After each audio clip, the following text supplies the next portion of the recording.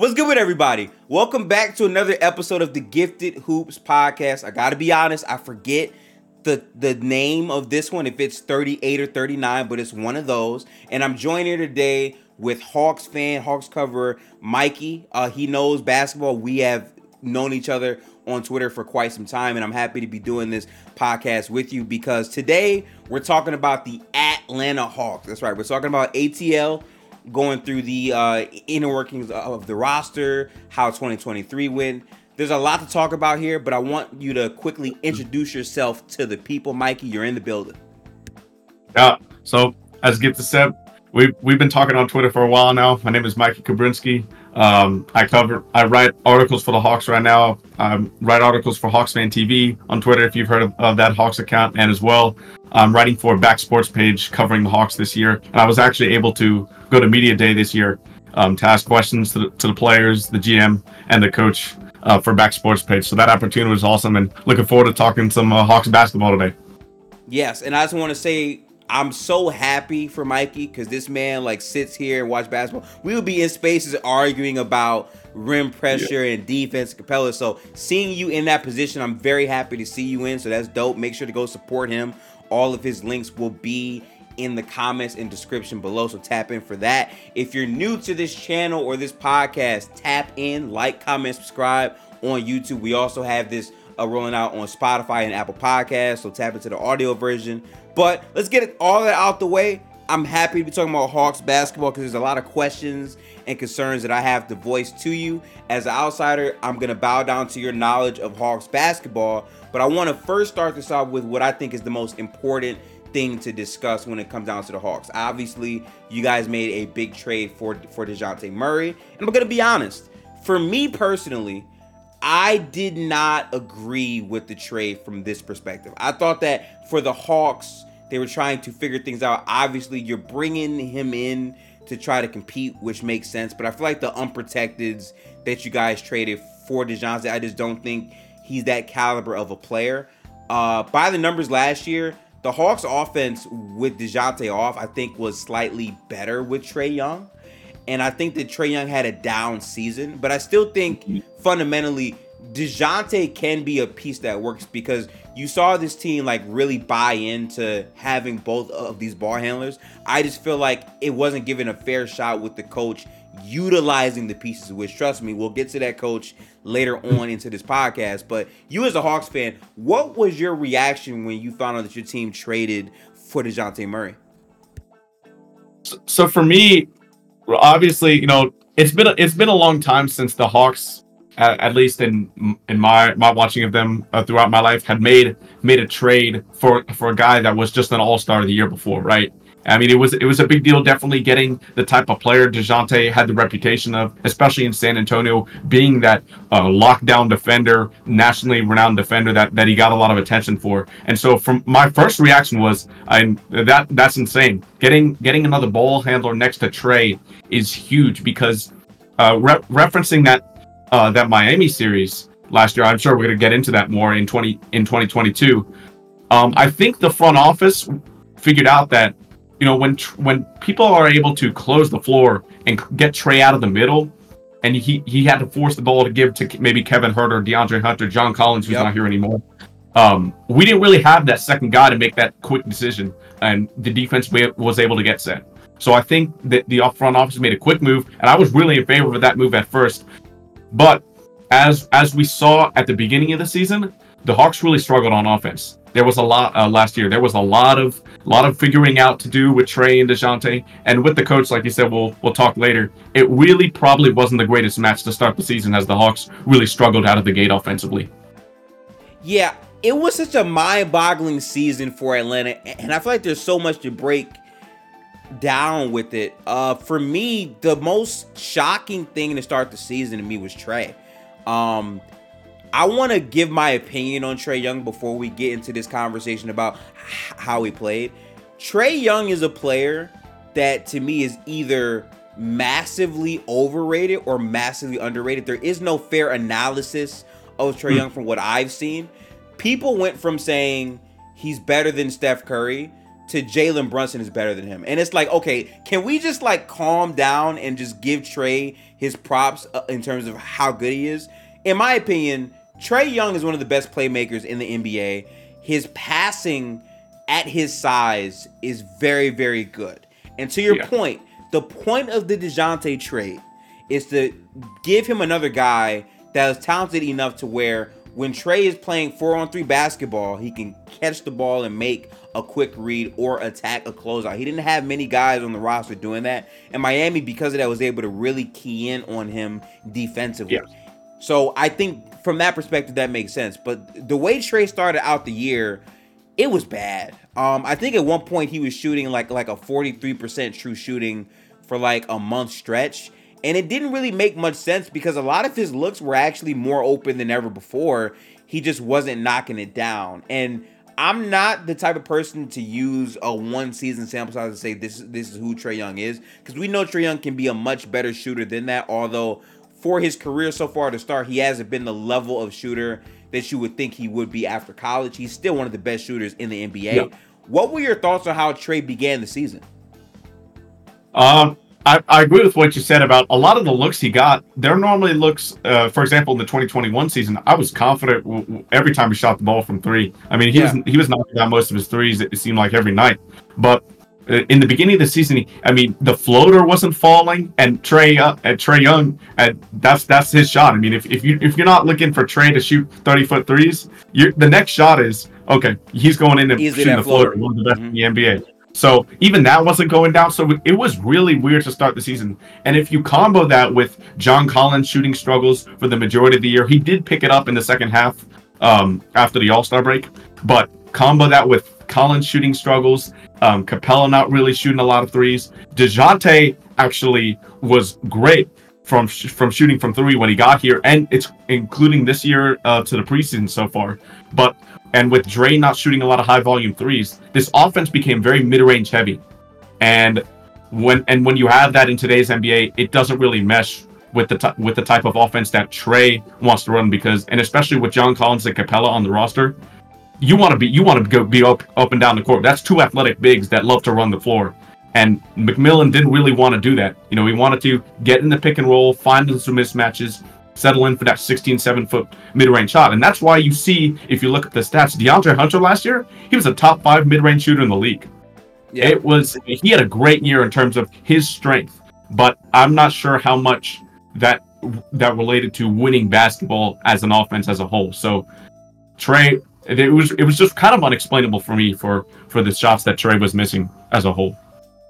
Yeah, it was crazy because DeJounte was playing out of his mind to start the year.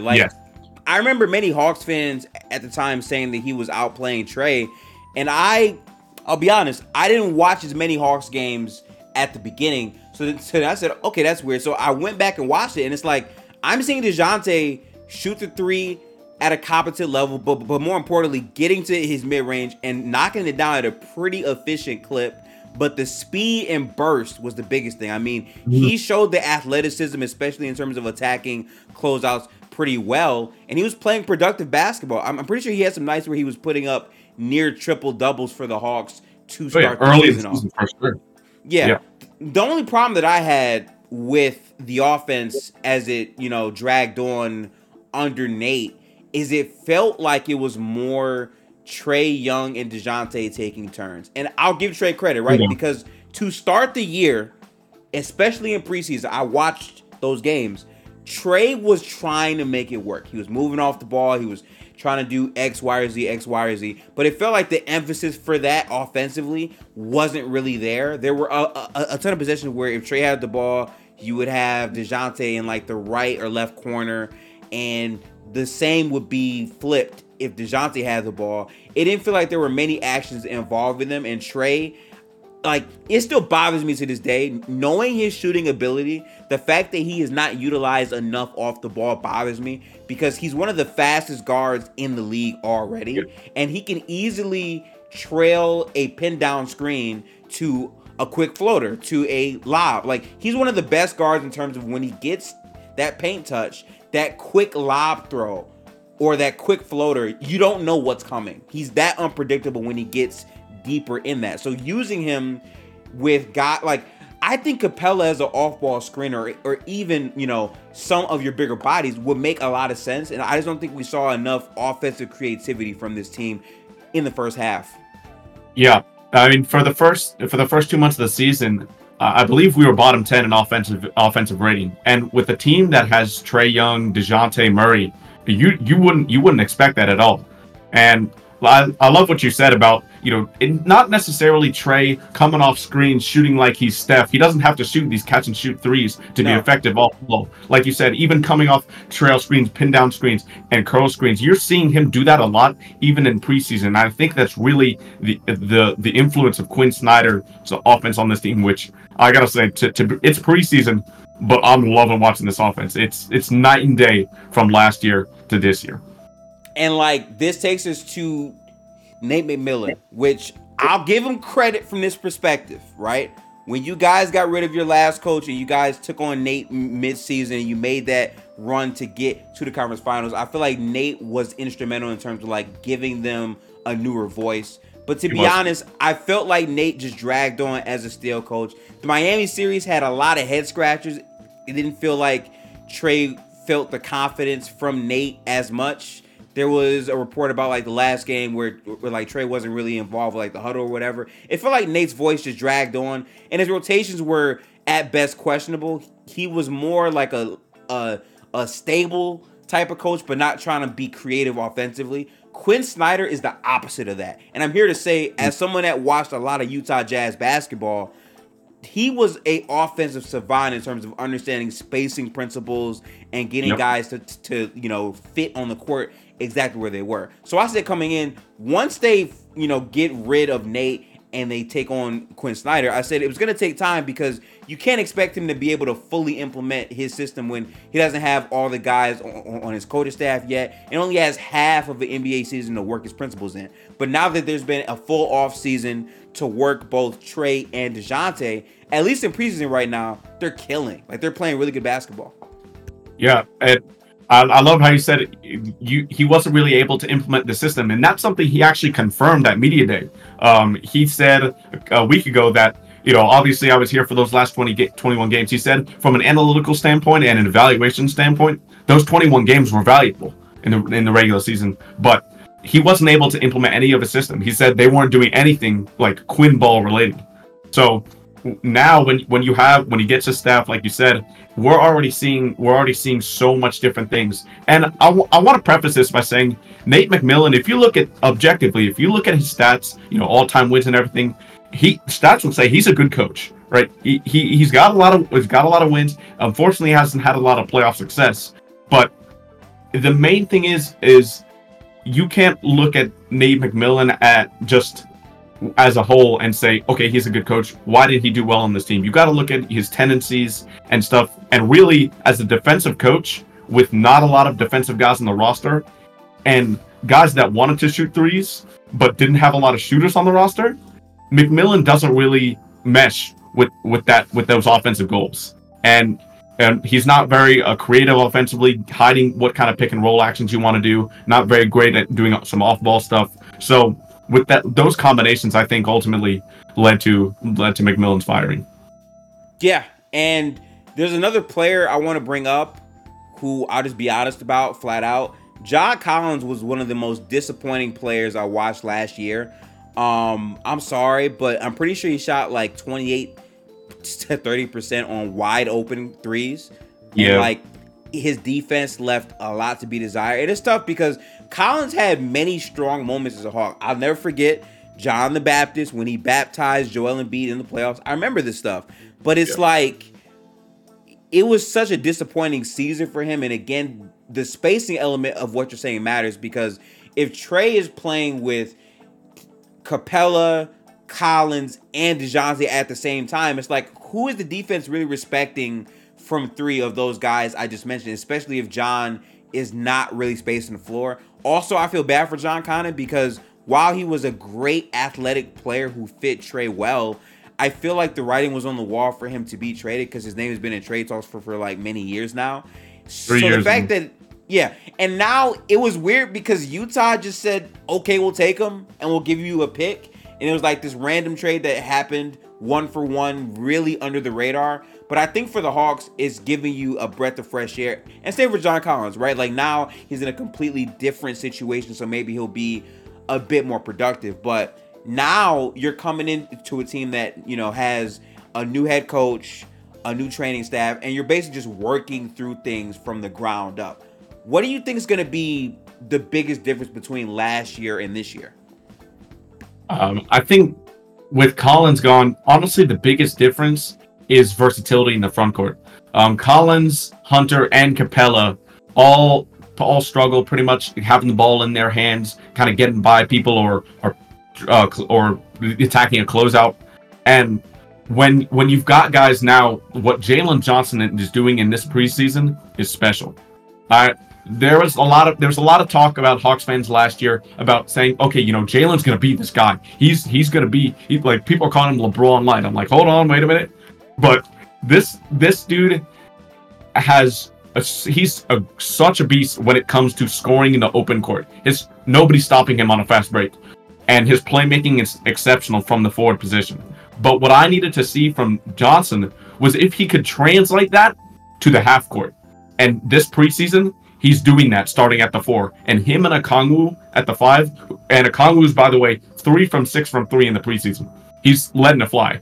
And he's only played 2 games. So when you've got those guys, that versatility, the switchability, both those guys can switch onto guards. And when you have the versatility, that's the main thing that's going to help this offense and honestly defense with that switchability, like I mentioned, be better this year. One thing I wanted to add is Collins actually had the best year of his career defensively by far. He was a great help side defender. You know, the one-on-one defending last year was not the greatest, but as far as help side defense, he turned around an area that he drastically needed to improve into one of the league's best last year in help side defense. And that's what I want to say about Collins, because a lot of people will say he didn't improve anything since his rookie year. And obviously that 3-point shot, he didn't shoot his rookie year, but I think Collins, similar to how you said with Trae Young, in Atlanta, he was either underappreciated or just completely like say he's overappreciated. I don't think there were fans that really, a lot of fans that knew how to completely evaluate Collins. Yeah, he was a very confusing player for me. And like, as someone that didn't watch a high amount of Hawks games beyond maybe 25, I feel like I would see nights where, okay, he provided some good help side. That was good.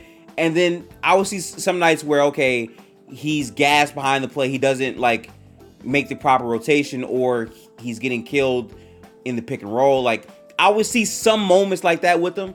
But all in all, it was a very turbulent up and down season for him. And honestly, for the Hawks, I mean, this is a team that had a lot of stats where they were just middle of the pack in. And it was weird because it's like 41-41. I think the offense was dead middle. I think the defense was dead middle. Go ahead. No, okay. Sure. Well, what I was going to say was, if you dive a little bit into that 41-41, there's even weirder stats. So, well, the Hawks now hold the record for most days at, under, or above one game of 500 in NBA history, the most consecutive days spent. That was weird. Even if you dive deeper into that, the Hawks, we touched on this. The Hawks offense struggled early. We were definitely bottom 15, possibly bottom 10 in for offensive rating. So, yeah, and we knew there might be some struggles with Trae and DeJounte learning, and Nate McMillan not being the best offensive coach.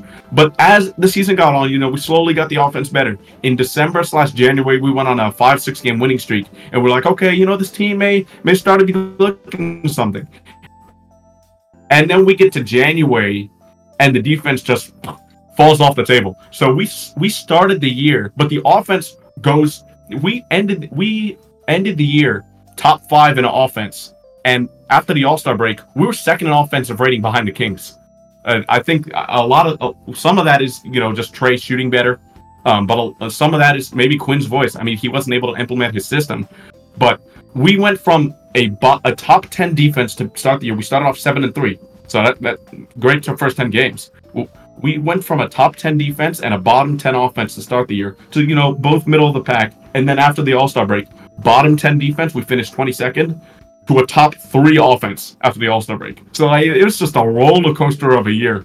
we'll look at it, and we ended up being exactly 41-41. Yeah, and I think this is a good time to transition to another conversation before we get to the playoffs, obviously. For me, I've been saying this for years. Okongwu can be a special player. I feel like the rim protection and, again, the switchability. Like, I think the idea, right? If you're building a team around Trae Young, which personally, I don't know if he can be a number one option on a title team. But if you are to do it, the passing is there to elevate guys, but you want to have as many switchable defenders that can space the floor around Trae. And I feel like Okongwu, long term, once he like grows into like his man frame more, should be the ideal 5. I was saying it 2 years ago. Capella fundamentally is a better rebounder and I think like an interior defender than Okongwu. But Okongwu is like the future of where the NBA is going, where like your 5-man can do everything. I can rebound, play paint, come out, like guards. That is what I've seen from Okongwu ever since his time. I think even in the Chino Hills days, if I'm getting that correctly, like with him, I see that there. And I think that this year might finally be the year where he's making that transition to where maybe you bring Capella off the bench for certain matchups, because versatility is the key in the NBA. Obviously, we just saw Denver. They ran Jokic, Aaron Gordon, MPJ. Like, the versatility of the different styles your 4/5-man can play matters significantly. And I think Okongwu fits directly in that direction as compared to Capella, who, even though he's a great roller for Trae, isn't that versatile as Okongwu can be. What are your thoughts on that? Yeah, I agree with most of that, honestly. And Capella versus Okongwu has been basically the talk of Hawks Twitter all summer. It's widely known that Capella, especially with the Dallas Mavericks, have been linked to, they're looking for that type of center. Exactly what Clint Capella is. And I want to preface this by saying Capella, we are a better team objectively with Capella and Okongwu on the team.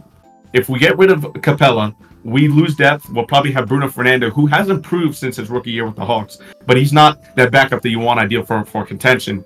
Right. For Okongwu. So Capella's still a good player, but the thing about it is Okongwu's going into a free. He's going to be free agent after next season. So you got to find out what you have in him. Are you going to pay a backup center $20 million with an extension? Because that's what I think he's worth. And exactly. I don't know. So I think the organization this year was saying, okay, we have Capella. He has 2 more years left on his deal. There are a ton of teams that could use him. Let's see what we can get for him. And I don't think they saw the amount of return value they wanted in this offseason for Capella. And I want to make this clear though. I don't hate Capella. If any Hawks fans are listening to this, I know the value that Capella can bring to this team.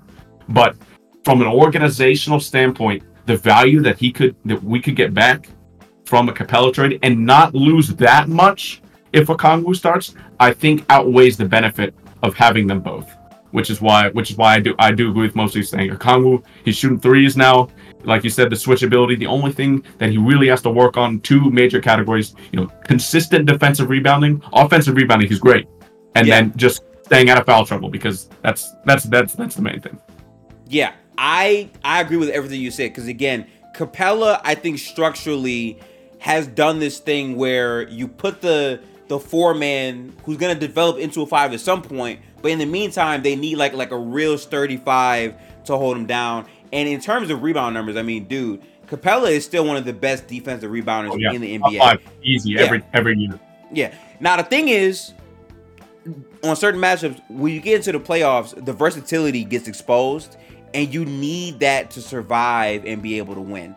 And I'll say this, for this roster heading into the playoffs, I feel like a lot of people expected Boston to beat them, right? Like, many people just said Boston has arguably the best roster in the league. They won all these games. They should beat the Hawks. I think that was the expectation.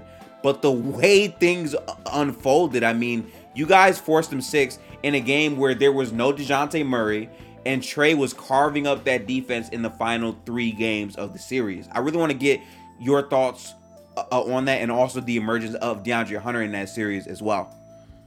Yeah, DeAndre Hunter. Play quick quick note on him. He's had a really good playoff experience performances the last 2 years. In Game 5 against the Heat, when in 2022, I mean, or 20, well, yeah, 2022. Obviously, it wasn't the greatest series as the Hawks for the whole, but he had a great series. DeLon Wright was actually the best player on the floor for the Hawks that year, and DeAndre Hunter was the close second. So that kind of says. But in this year's playoffs, DeAndre Hunter, a lot of teams will force him to shoot the three ball a lot. They know they like the mid range, but if they keep going under screens like the Heat and the Celtics have done in back-to-back years, he's shown the confidence and ability to want to take a lot of threes. And we need that from a guy. Every team needs that 3-and-D guy, that core one. And Hunter can be that guy. We know he's a great defender on wings, struggles a little bit against guards, and that's why Murray needs to handle that, especially with guards. But Hunter, he's performed well in the playoffs. But overall, Trae had some trouble in the first 2 games, but I think Snyder with some adjustments, Trae just getting that confidence back after some of those demons he was facing from that Miami series. He was great, and pushing them to 6 games. A lot of people said it wasn't going to be even a series, sweep 5-game series. But when Trae hit that 3-point shot, that deep 3-pointer, and it was something special. And I'm glad we put up a fight. Obviously, it wasn't the season we wanted, ending 41-41, going up against the Celtics in the first round. And honestly, I wasn't in favor of this, but I'm not sure how many Hawks-Bucks games you've watched. But the way we play the Bucks, it's different. It's different. Yeah, it's different. We match up so well. Like, we have the Okongwu stopper. That Bucks Twitter has called Okongwu the Giannis stopper. Yeah, right. The Giannis stopper. So we match up really well against the Bucks, and unfortunately, the Celtics were a terrible matchup for us, and especially Capella. I love how you mentioned the versatility between Okongwu and Capella. Capella was virtually unplayable in that series just because when you had Al Horford on the floor, 5 elite shooters, and Capella doesn't like to be around. He has to play in space. It doesn't work compared to Okongwu, who can basically be switchable, contest in the paint, also get out faster with the foot speed and the mobility. Like, these things are different. And I love what you said, because a lot of people would kill Hawks fans about this, but it's true, because the Bucks are a slower type of team, and because of Brook Lopez, who's going to stay in the paint, you can create advantages with Trae's pull-up shooting, which can bend the floor, compared to the number of perimeter defenders. Because yes, they have Jrue Holiday, sure, but when Drew dies on the screen sometimes, Trae can still eat up multiple advantages, compared to having to deal with Derek White and Marcus Smart for the entire series, and then have Tatum and Brown as like bigger bodies who can also sometimes also do help side. You know what I'm saying? So I get your point on that for sure. Yeah, that drop coverage that the Bucks play really plays into our hands, especially in a Nate McMillan offense. We don't know how we'll do against the Bucks with Quinn Snyder. Maybe it'll be different, but Nate McMillan, very mid-range heavy, likes to exploit matchups. The way DeAndre Hunter, Trae Young, DeJounte Murray, Okongwu shoots the mid-range. I mean, we were just every single time mid-range. It was going every time because Brook Lopez was just dropping, and there'd be so much space. Yeah. I want to go back to a name that we talked about briefly, but we didn't like expand on. Jalen Johnson, man. I remember Jalen Johnson coming over from Duke. I remember, like, is he a good teammate? All this other, stuff. And I thought, okay, with more development for the Hawks, I think Johnson can be like another tweener type that's just this bigger body who can like abuse mismatches here or there, but also shows spacing potential. How do you think he fits in this year for the Hawks?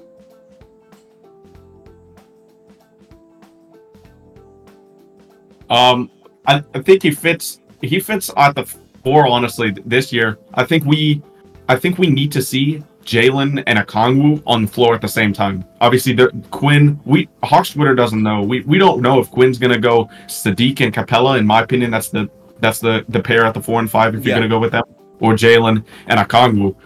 Capella might start just because of politics, and in that case, you need to start Bay. But for Jalen, he's going to have a huge role this season. He's shooting the 3 ball finally with some confidence this preseason. Hopefully it lasts into the regular season. But the way this man is passing the ball in the half court, If you watch some of the passes last night that he threw, he had 7 assists in the first half. And the way he was throwing, he's thrown at least 3 lobs to Okongwu, attacking closeouts, and when he's occupying space, the way he can play make in positions that you wouldn't normally see a forward make is special. I mean, when you're looking at like national recognition for Jalen Johnson, there isn't a lot of it. But we have guys like, Kenny Beecham kicking the fourth quarter. It seems like he never talks about the Hawks, but when he's tweeting Jalen Johnson's passing is special. I mean, there's types of things that people are going to realize Jalen Johnson can do this year that I don't think people that watch the Hawks a lot know about, and that's just the way he passes and the leap that the Hawks fans have been talking about overall this season. It's just the 3-ball. If he can knock down 1 3 a game, maybe take 3 shots. If he can shoot 33% on just taking 3 shots a game from 3, the leap is here. Jalen is where our offense is just going to look even more dangerous. And the defense, he's a better defender, perimeter defender than John Collins, and one-on-one. But hopefully that help side will kind of develop. That's one thing that we are going to miss that JC provided last year.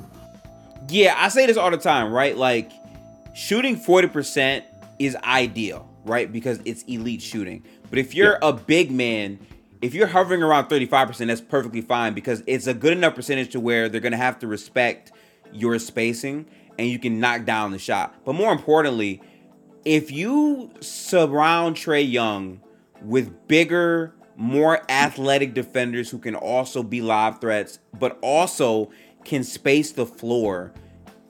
And beyond that, the most underrated part about all this too, right, is if you're putting them next to bigs who can pass, you unlock a different type of offense at that point. Because now it's like Trae can do the high pick and roll, but now he can move off screens. He can run more handoff plays with these bigs because they can pass. They can now be secondary playmakers out of the pick and roll. It just uncaps more offensive potential that you can run.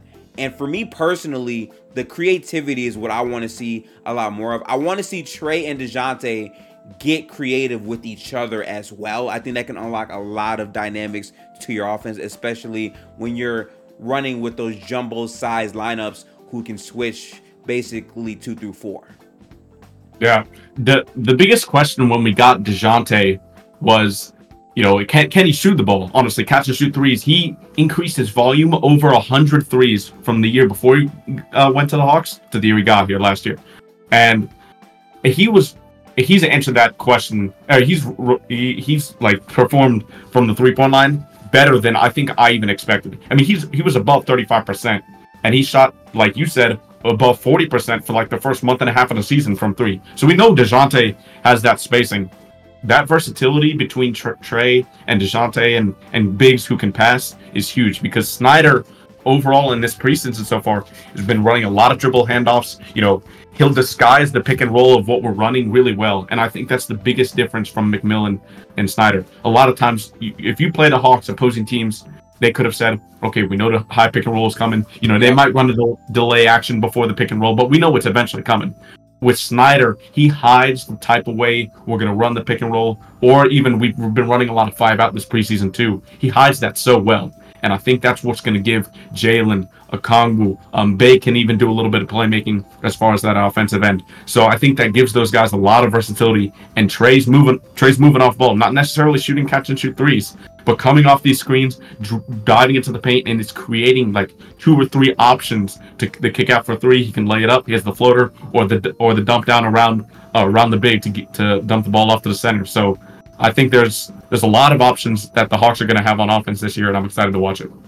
I think the best thing that I've heard you say this whole podcast is breaking down the difference between what off-ball play really is, because many people just on paper think, oh, Trae, shooter, just run off ball and catch and shoot threes. Playing off ball is bigger than that. And as a Warriors fan, obviously, like I can break down, Steph. Obviously, Steph is a threat to shoot the ball off the ball, which is why teams guard him that way. But oftentimes when he catches the ball, what he does off the burst, attacking closeouts and creating secondary chances beyond just the shooting is what makes the offense so dangerous. And with Trae can do that as well, but he's a better passer in terms of lobs and like his creativity with that. So now if he's curling off a screen and going downhill. He can quickly dot the corner. He can quickly dot back the hash if the corner man rotates up after he cuts from the hash, right? Like, these are things that Trae can do at a high level. And I think this is the part of the conversation where we can just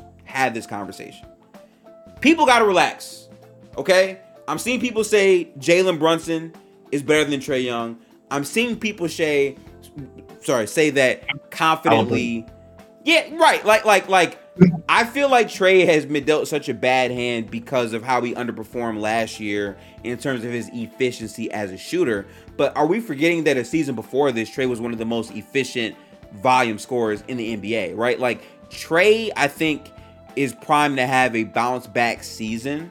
And I think with a coach that's maximizing the offense around him, Trae can look a lot better. Now, defensively, I don't think there's going to be much of a dramatic change outside of him buying in a bit more on the end. There's only so much he can do at that size, but that's why for me, if Trae is doubling down in his offensive fortitude, we're talking about a team that could potentially be a top 10 offense, if not higher, if everything maps out well for that team. Specifically for Trae, though, what do you think you're gonna see, and what are you expecting to see from him to right these conversations? I think from Trae, we're gonna see less. We might even see less shots from Trae, less time with his hands, with the ball in his hands. Because with McMillan, it was a lot of, Trae, your turn, DeJounte, your turn to run the pick and roll. Let's switch it up. But it really, teams knew overall the pick and roll is coming. So with Trae, you're seeing Jalen Johnson bring up the ball a lot. Obviously DeJounte can do it as well. But we're seeing 1 to 2, maybe 3 passes. And Bogdanovic maybe probably our best, most consistent shooter, running around screens. He'll get the ball, and then as he comes around the screen, the big will set the pick and roll pick for Trae when Trae's off ball, and Trae will cut to the basket and come around another. Like, there's so many different things that Trae is doing this preseason that we've wanted to see from him for a while.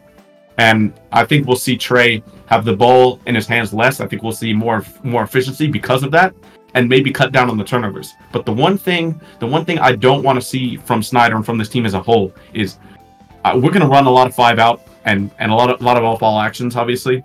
But I don't want to go completely away from the pick and roll, because Trae is a generational playmaker in terms of the pick and roll. We can't just cut that out of our offense. So the way we get into the pick and roll, I think, is what Snyder's is great. Is like you said, a basketball savant at. You hiding what actions we're running to get Trae in the best position to have so many options to score or play make. And that's what I think we're going to see from Trae this season. That's another great point that you make, because I feel like people overcomplicate things, right? Like, people think, oh, we now have to spend the entire game running Trae Young off the ball. But what's maximized the Hawks is when Trae has the ball in his hands. Normally when Trae has the ball in his hands, that is a top 10 offense, arguably like one of the better offenses of like the past 10 years when Trae has the ball in his hands. It's kind of crazy, because what he's able to produce in the high pick and roll is really predicated on his speed, his burst, and his passing ability. Like, how many times I've seen Trae fake a floater that's really a oop, or fake a shot and kick back to hash or 3. It has that potential, but the issue is when you spam pick and roll over and over and over, like you said, you get predictable. Teams know exactly what to expect, and your offense doesn't max out. What I want to see from the Hawks more this year is the ball movement, because when the ball is just swinging over and over and over and over and over, you're getting great quality looks. Jalen Johnson having 7 assists as a big is proof that the offense is moving around. When you have offense that just has ball movement, it's great. And I think you still do the pick and roll, obviously, because when it comes down to closing out games, sure, you might know it's coming, but that's our best play, so beat it, right? But having other things to go to for the full 48 minutes of the game matters in maximizing that to me. Yeah. That's a great point. The other thing I think we'll see a lot of from the offense is shooting more threes. just as a whole. We know Snyder. We know Snyder liked to run a lot of Spain pick and roll when he was in Utah, but a lot of those guys, you had Bogdanovic, you had Mitchell, and with Gobert, I can't remember how many times I've seen Donovan Mitchell and Bogdanovic shoot a three when they were with the Jazz. When Rudy Gobert set that screen and they run Spain pick and roll, it resulted in a three a ton of times. And Snyder has really emphasized in the preseason, we're going to shoot more threes. Hunter in his media day was like, Quinn has wanted me to shoot a lot of threes, and I asked him, how does he balance his mid-range game and his three-point shot? He said, Quinn knows my game. He's not going to take my three-point shot of my mid-range away from me. But all in all, I just got to be more confident, get more shots up in volume, and the three-pointers will come. So I think that's going to be a huge difference we'll see from the Hawks on offense. We're going to shoot a lot of threes. We've got up over 40, I think, in each preseason game this year. We haven't necessarily shot it well, but this year, Trae, DeJounte, Garrison Matthews, Patty Mills, Wesley Matthews, Kobe Buffkin's been a great shooter so far. Bogdanovic, AJ Griffin, Sadiq Bey. I just named nine shooters. Of all above average shooters. If you count, DeJounte was it's sensational last year in terms of if you just want to look at that category of shooting. So that's just 9 above average 3-point shooters, and should be for Trae. 9 above average 3-point shooters that I just averaged. When we shot a lot of 3-pointers last year in the game, because that's how teams played us, we often lost because we just didn't have those shooters to do that. Now we do, and it's matching the player personnel, which I think is a huge thing for this year. And see, that right there is what makes this next part of our conversation hard, right? Because the NBA is at a point where there's talent on every team. Obviously, the West is just bonkers. It's like 12 playoff teams in the West. Only 8 can make it. In the Eastern Conference, not so much, but I'm struggling to see what the landscape looks like, because I think the argument for the Hawks is we finished 41-41 last year. We had a new coaching hire midway. It was the first year we had DeJounte Murray, and it wasn't under the new head coach that we have now. And we traded for better shooters. Sadiq Bey, I'll never forget this. When you guys played the Miami Heat, and it was the Kyle Lowry show, Sadiq Bey was bullying Bam in the paint, which was wild. I'm like, wow, how is this? Right? And like that Hawks team was looking crazy. And I'm like, damn, like they just blew the doors off the Heat in a must-win game for the Heat to try to make the playoffs, and now they might not make it, and they barely beat the Bulls. And funny enough, that team goes from the play-in to the finals. But like that's what we're talking about. So now I'm looking at it like, okay, they lose John Collins, yes. The help side at times, yes. Even though I personally believe he was still inconsistent in spots defensively beyond that, but I still think this roster as a whole should be better than last year. And it's like when you go through it, it's like, okay, the Celtics, the Bucks, the Cavs, the Hawks, people like I've been in arguments with people about the Hawks, the Magic, and the Pacers. Like these are 3 different teams. People bring up the Magic because of the length and the size and the new coaching and how competitive they were. But I feel like the Hawks are a team that they made the playoffs, and it was such a weird anomaly season. Like I feel like the Hawks are gonna be a playoff team this year. I do too. My expectations for the Hawks, I mean, you're gonna, if you look at the Eastern Conference, like you were saying, you got the Bucks and the Celtics. I mean, like, come on. Bucks and Celtics 1-2. No matter how you could flip them, I don't care. 1-2. After that, you could maybe put Philly, but what's going to happen with Harden? What do they get back? Don't know. You don't know. So then you look next. Okay, the Cavs. They introduced a problem in the offseason by getting Strus with the shooting, because they got exposed for that in the Knicks series. Yep. But after that, the Hawks and the Cavs, I think we're right there. The Heat, yes, the Heat made it to the finals last season, but in my opinion, they had the worst offseason had anybody in the league. They lost Strus, they lost Vincent, they didn't get Dame. Kyle Lowry's older. Jimmy Butler in the regular season. Like, we don't know. So for me, I think the Hawks are right there in between 4 and 5. Okay. I think that's where we are. And at media day, there were 2 people that gave concrete expectations for this team. Obviously, the GM is going to say, I expect this team to give a lot of heart and that stuff. GM talk. Yeah. But DeJounte Murray said, play-in is not an option. We need to be a top 4 seed this year.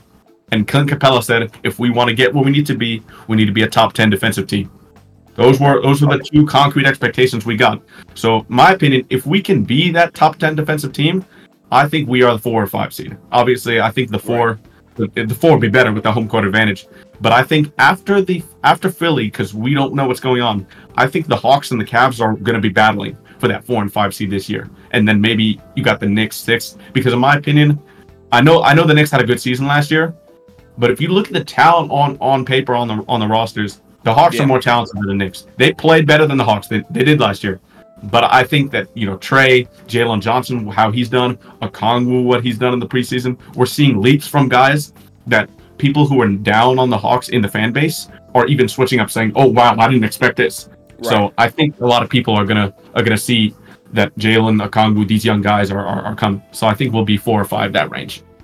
When the season's over. That's why I think this is such an interesting conversation for me, right? Because how I'm looking at it, right? So the Cavs last year were by the numbers, the net rating, they were such a dominant regular season team, and they got exposed for it in the playoffs, sure, but I feel like a lot of that was because they'd never answered who's our 3, because our backcourt plays limited defense, if any at all, and then our front court makes up for it, but they're very limited offensive players, and they couldn't get a rebound to save their life because Mitchell Robinson was dogging them the entire series.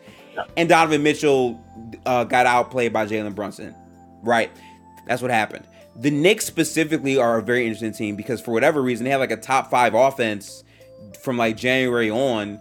And it was literally Jalen Brunson and Julius Randle tough shot making. And they were just killing people in isolation. And their defense. Yeah. Right. And their defense kept up. And then they added Dante, who as a Warriors fan, Dante was a good player for us. Sometimes he wasn't aggressive in terms of looking at the basket enough.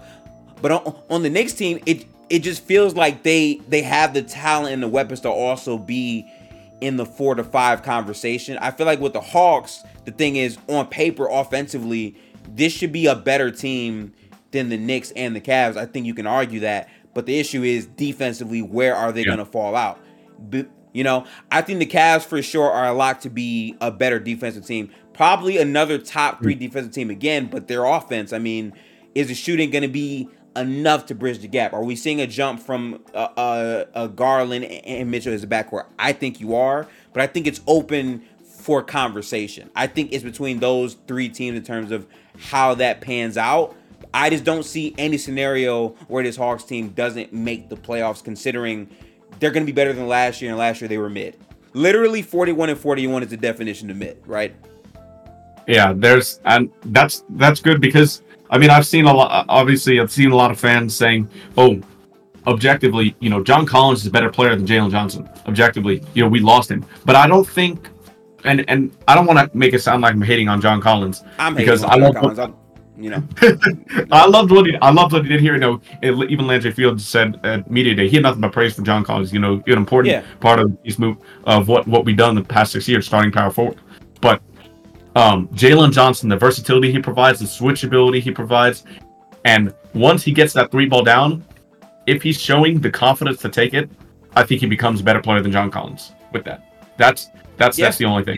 And I don't think a lot of people have seen what he can do, the role he's going to have.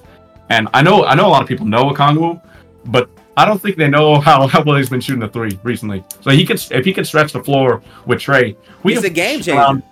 We can surround 5 shooters with Trae if Okongwu, Bey, AJ Griffin, DeJounte, and Trae are on the floor. And it's not just 5 shooters, by the way. The defense with the shooting. Yes, Okongwu and Johnson and DeJounte. But what happened the last time we surrounded a ton of shooters with Trae? We made it to the Eastern Conference Finals. Kevin Huerter, Danilo Gallinari, Bogdanovic, Lou Williams was playing significant minutes in 2021 for us. So I'm not going to say we're going to go to the Eastern Conference Finals, but I'm just saying, and we have veterans like Wesley Matthews now, Garrison Matthews, obviously here, Patty Mills. We've got guys with championship experience on our team now. We didn't have any of that last year. I think that's a big part. So we're slowly coming into these organizational tendencies where it's good. It's going in the up compared to last year when there was a lot of toxicity in the organization, a lot of dysfunction. I think Yeah. between the front office and the guys on the court. So you brought up toxicity, and since we've gone over 2024 expectations, I have to ask you this question as a long-term question for the Hawks, because it was a question that was in the media from last year. Is Trae Young the guy for this Hawks team in the next 4 to 5 years, or do you think he gets traded from the Atlanta Hawks? Because last year there were talks about they might try to shop Trae Young, this and that. We know how good he is. Me personally, I think he's good, but I think if he's to win as a number one option, the roster construction has to be a good blend around him, and I think it's easier to like ship him off as a number two. But I got to get your perspective on it as a person that watches these games, understanding what Trae does at the elite level and what he doesn't do so well. What are your thoughts on that? So for me, I think Trae has a chance to do what a lot of players don't have the opportunity to do. He has the opportunity to become the best player of this franchise in Atlanta. You have, with the St. Louis Hawks, Bob Pettit, Lou Hudson, Hall of Famers. I'm not going to discredit those guys, but in Atlanta, and the Dominique's obviously a Hall of Famer too, but he didn't have a chip here. And I think Trae has the opportunity, if we can win a chip here, to be the best player this franchise has ever seen in Atlanta. So that makes me think that the organization wants to try to win a championship with Trae Young as a number one. I think. And the DeJounte move, the way we moved about that so quickly, some people say too quickly, which there's an argument for both sides. I'm not going to die on a hill saying the DeJounte move was terrible or the DeJounte move was a godsend. I'm not going to say that because there's definitely an argument for both sides. But I think the organization will try and win a championship with Trae as a number one option. Now, can they do it? It's a different story. The roster building last year from this year, it's night and day. I see a lot of progression coming from this year. And I expect the team to be better. I'm expecting close to 50 wins, probably 49, 50 wins is what I'm going to say. Just because the way Quinn Snyder has his team playing right now, the defense in the preseason has actually been insane. It's been legit. Yeah. It's preseason. So are the guys going to play with the effort in the regular season? You'd think that would translate from preseason to regular season on the defensive end because defense is mostly effort. We know it's mostly effort. So hopefully that translates, but if it does, I think the organization's not going to trade Trae, and if they do, the haul that we get for him would have to be just so incredible because I don't think it's very easy to draft a talent like Trae. Sean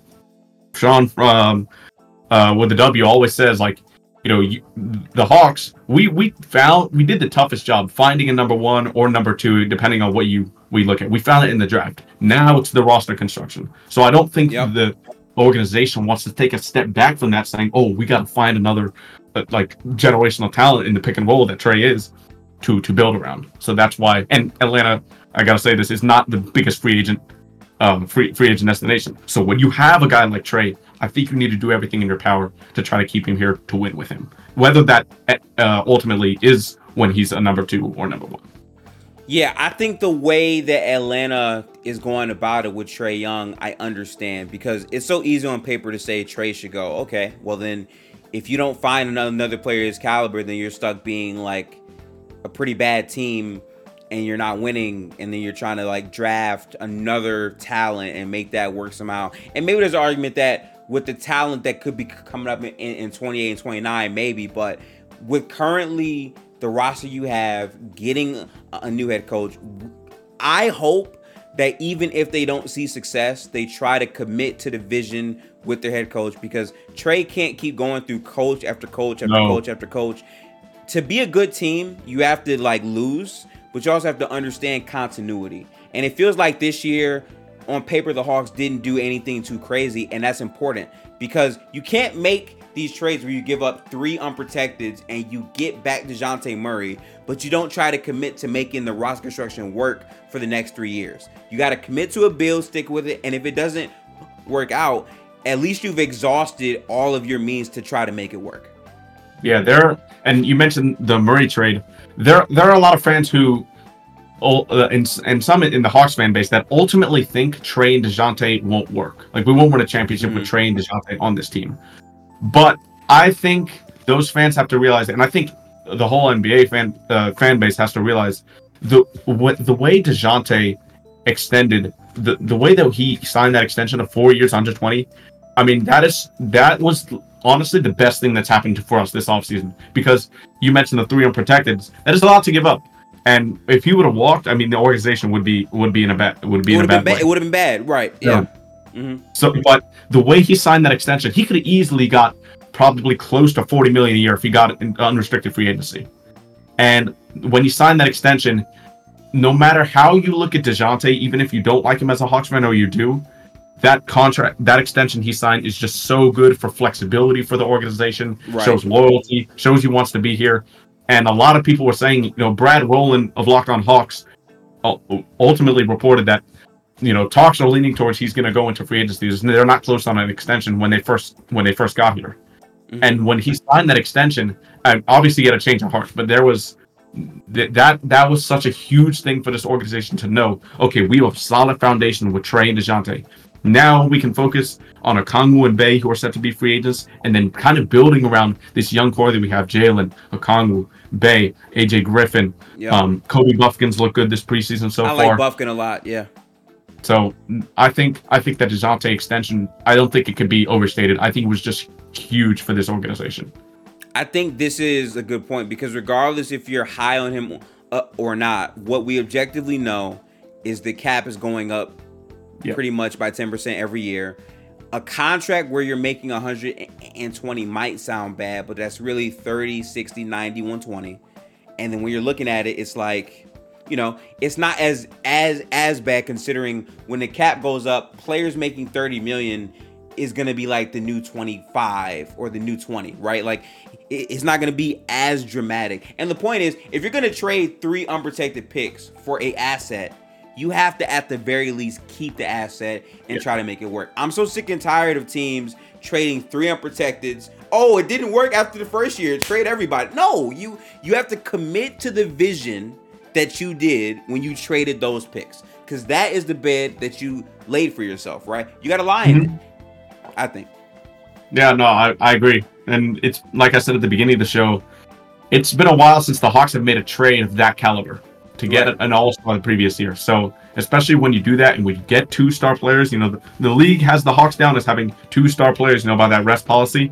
We have 2-star players. So if you look at it objectively like that, you've got to maintain, got to find a way to keep those guys there, because as a free agent destination, we haven't been able to sign a lot of those stars. And when you find a talent like Trae through the draft, you need to be able to keep that core and see what they can do. Especially, I think the number one reason is under this new Quinn Snyder regime. Yeah.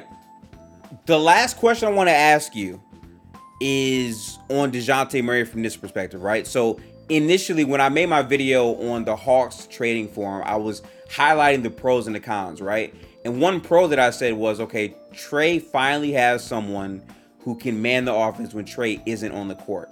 And contrary to popular belief, I believe, the numbers when Trae Young was off the floor for DeJounte and weren't that great last season. What do you think DeJounte can do this year to make their potential stagger better this year? That's a great question.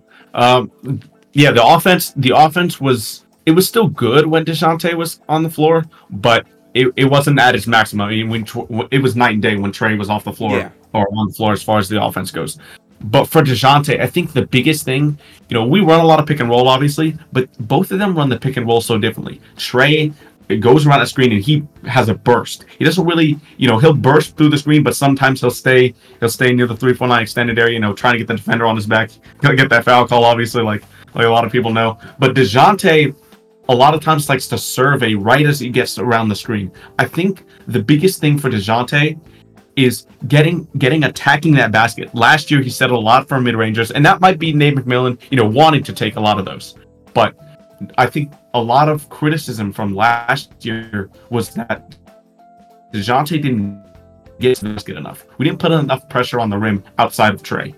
And DeJounte's been doing that this preseason. So I think the biggest thing that DeJounte can do to kind of maintain, obviously it won't be at the same level that Trae is, because Trae is miles ahead of DeJounte just offensively.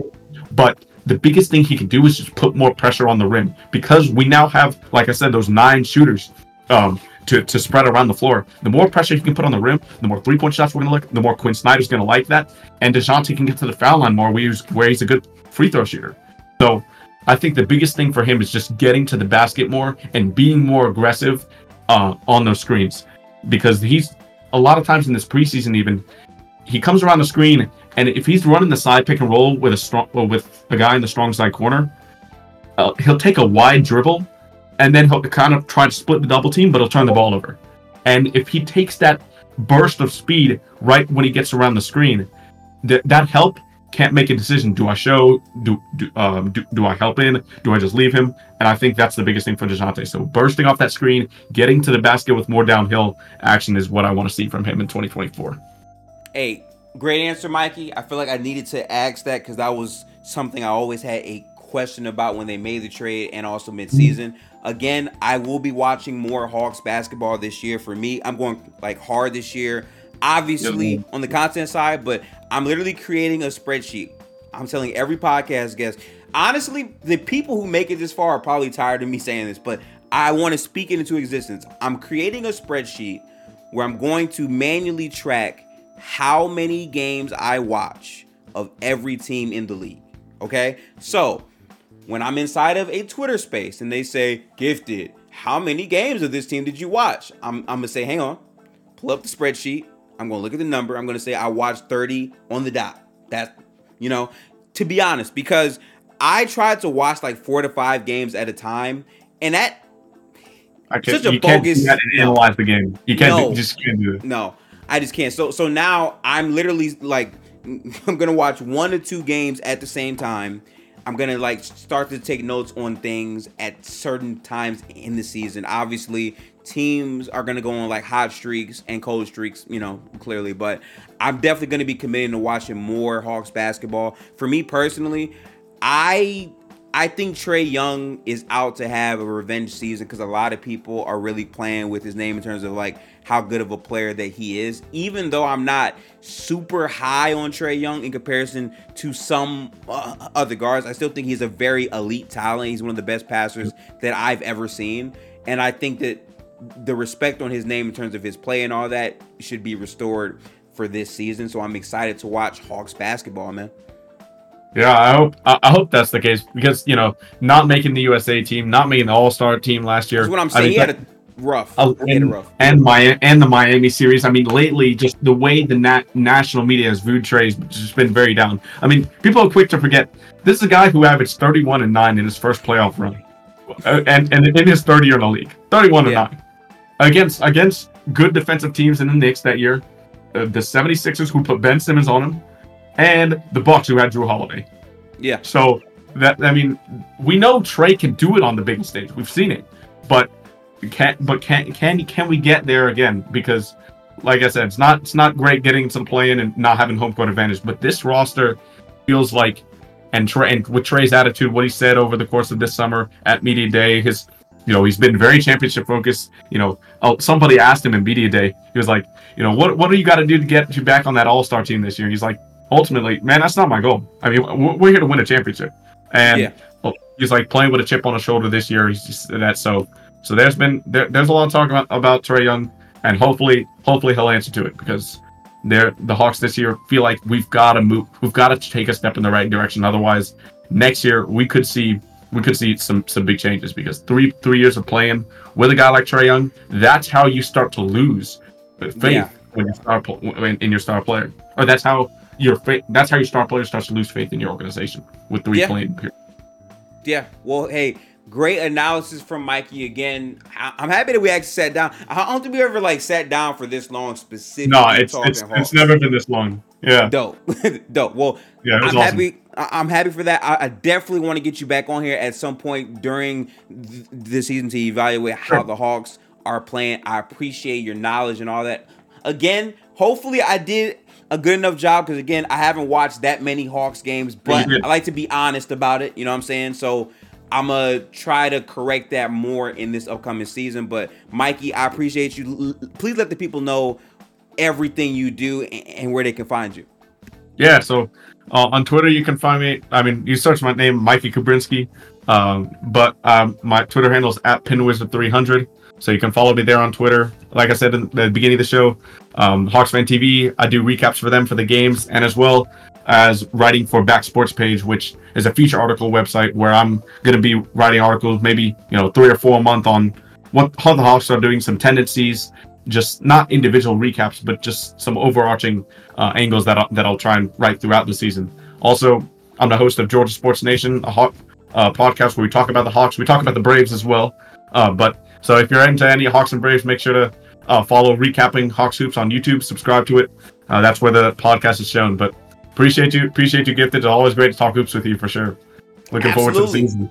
Absolutely, man. I have all of his links in the description and comment section below. Let me know what you guys think of the 2024 Atlanta Hawks and what your thoughts are.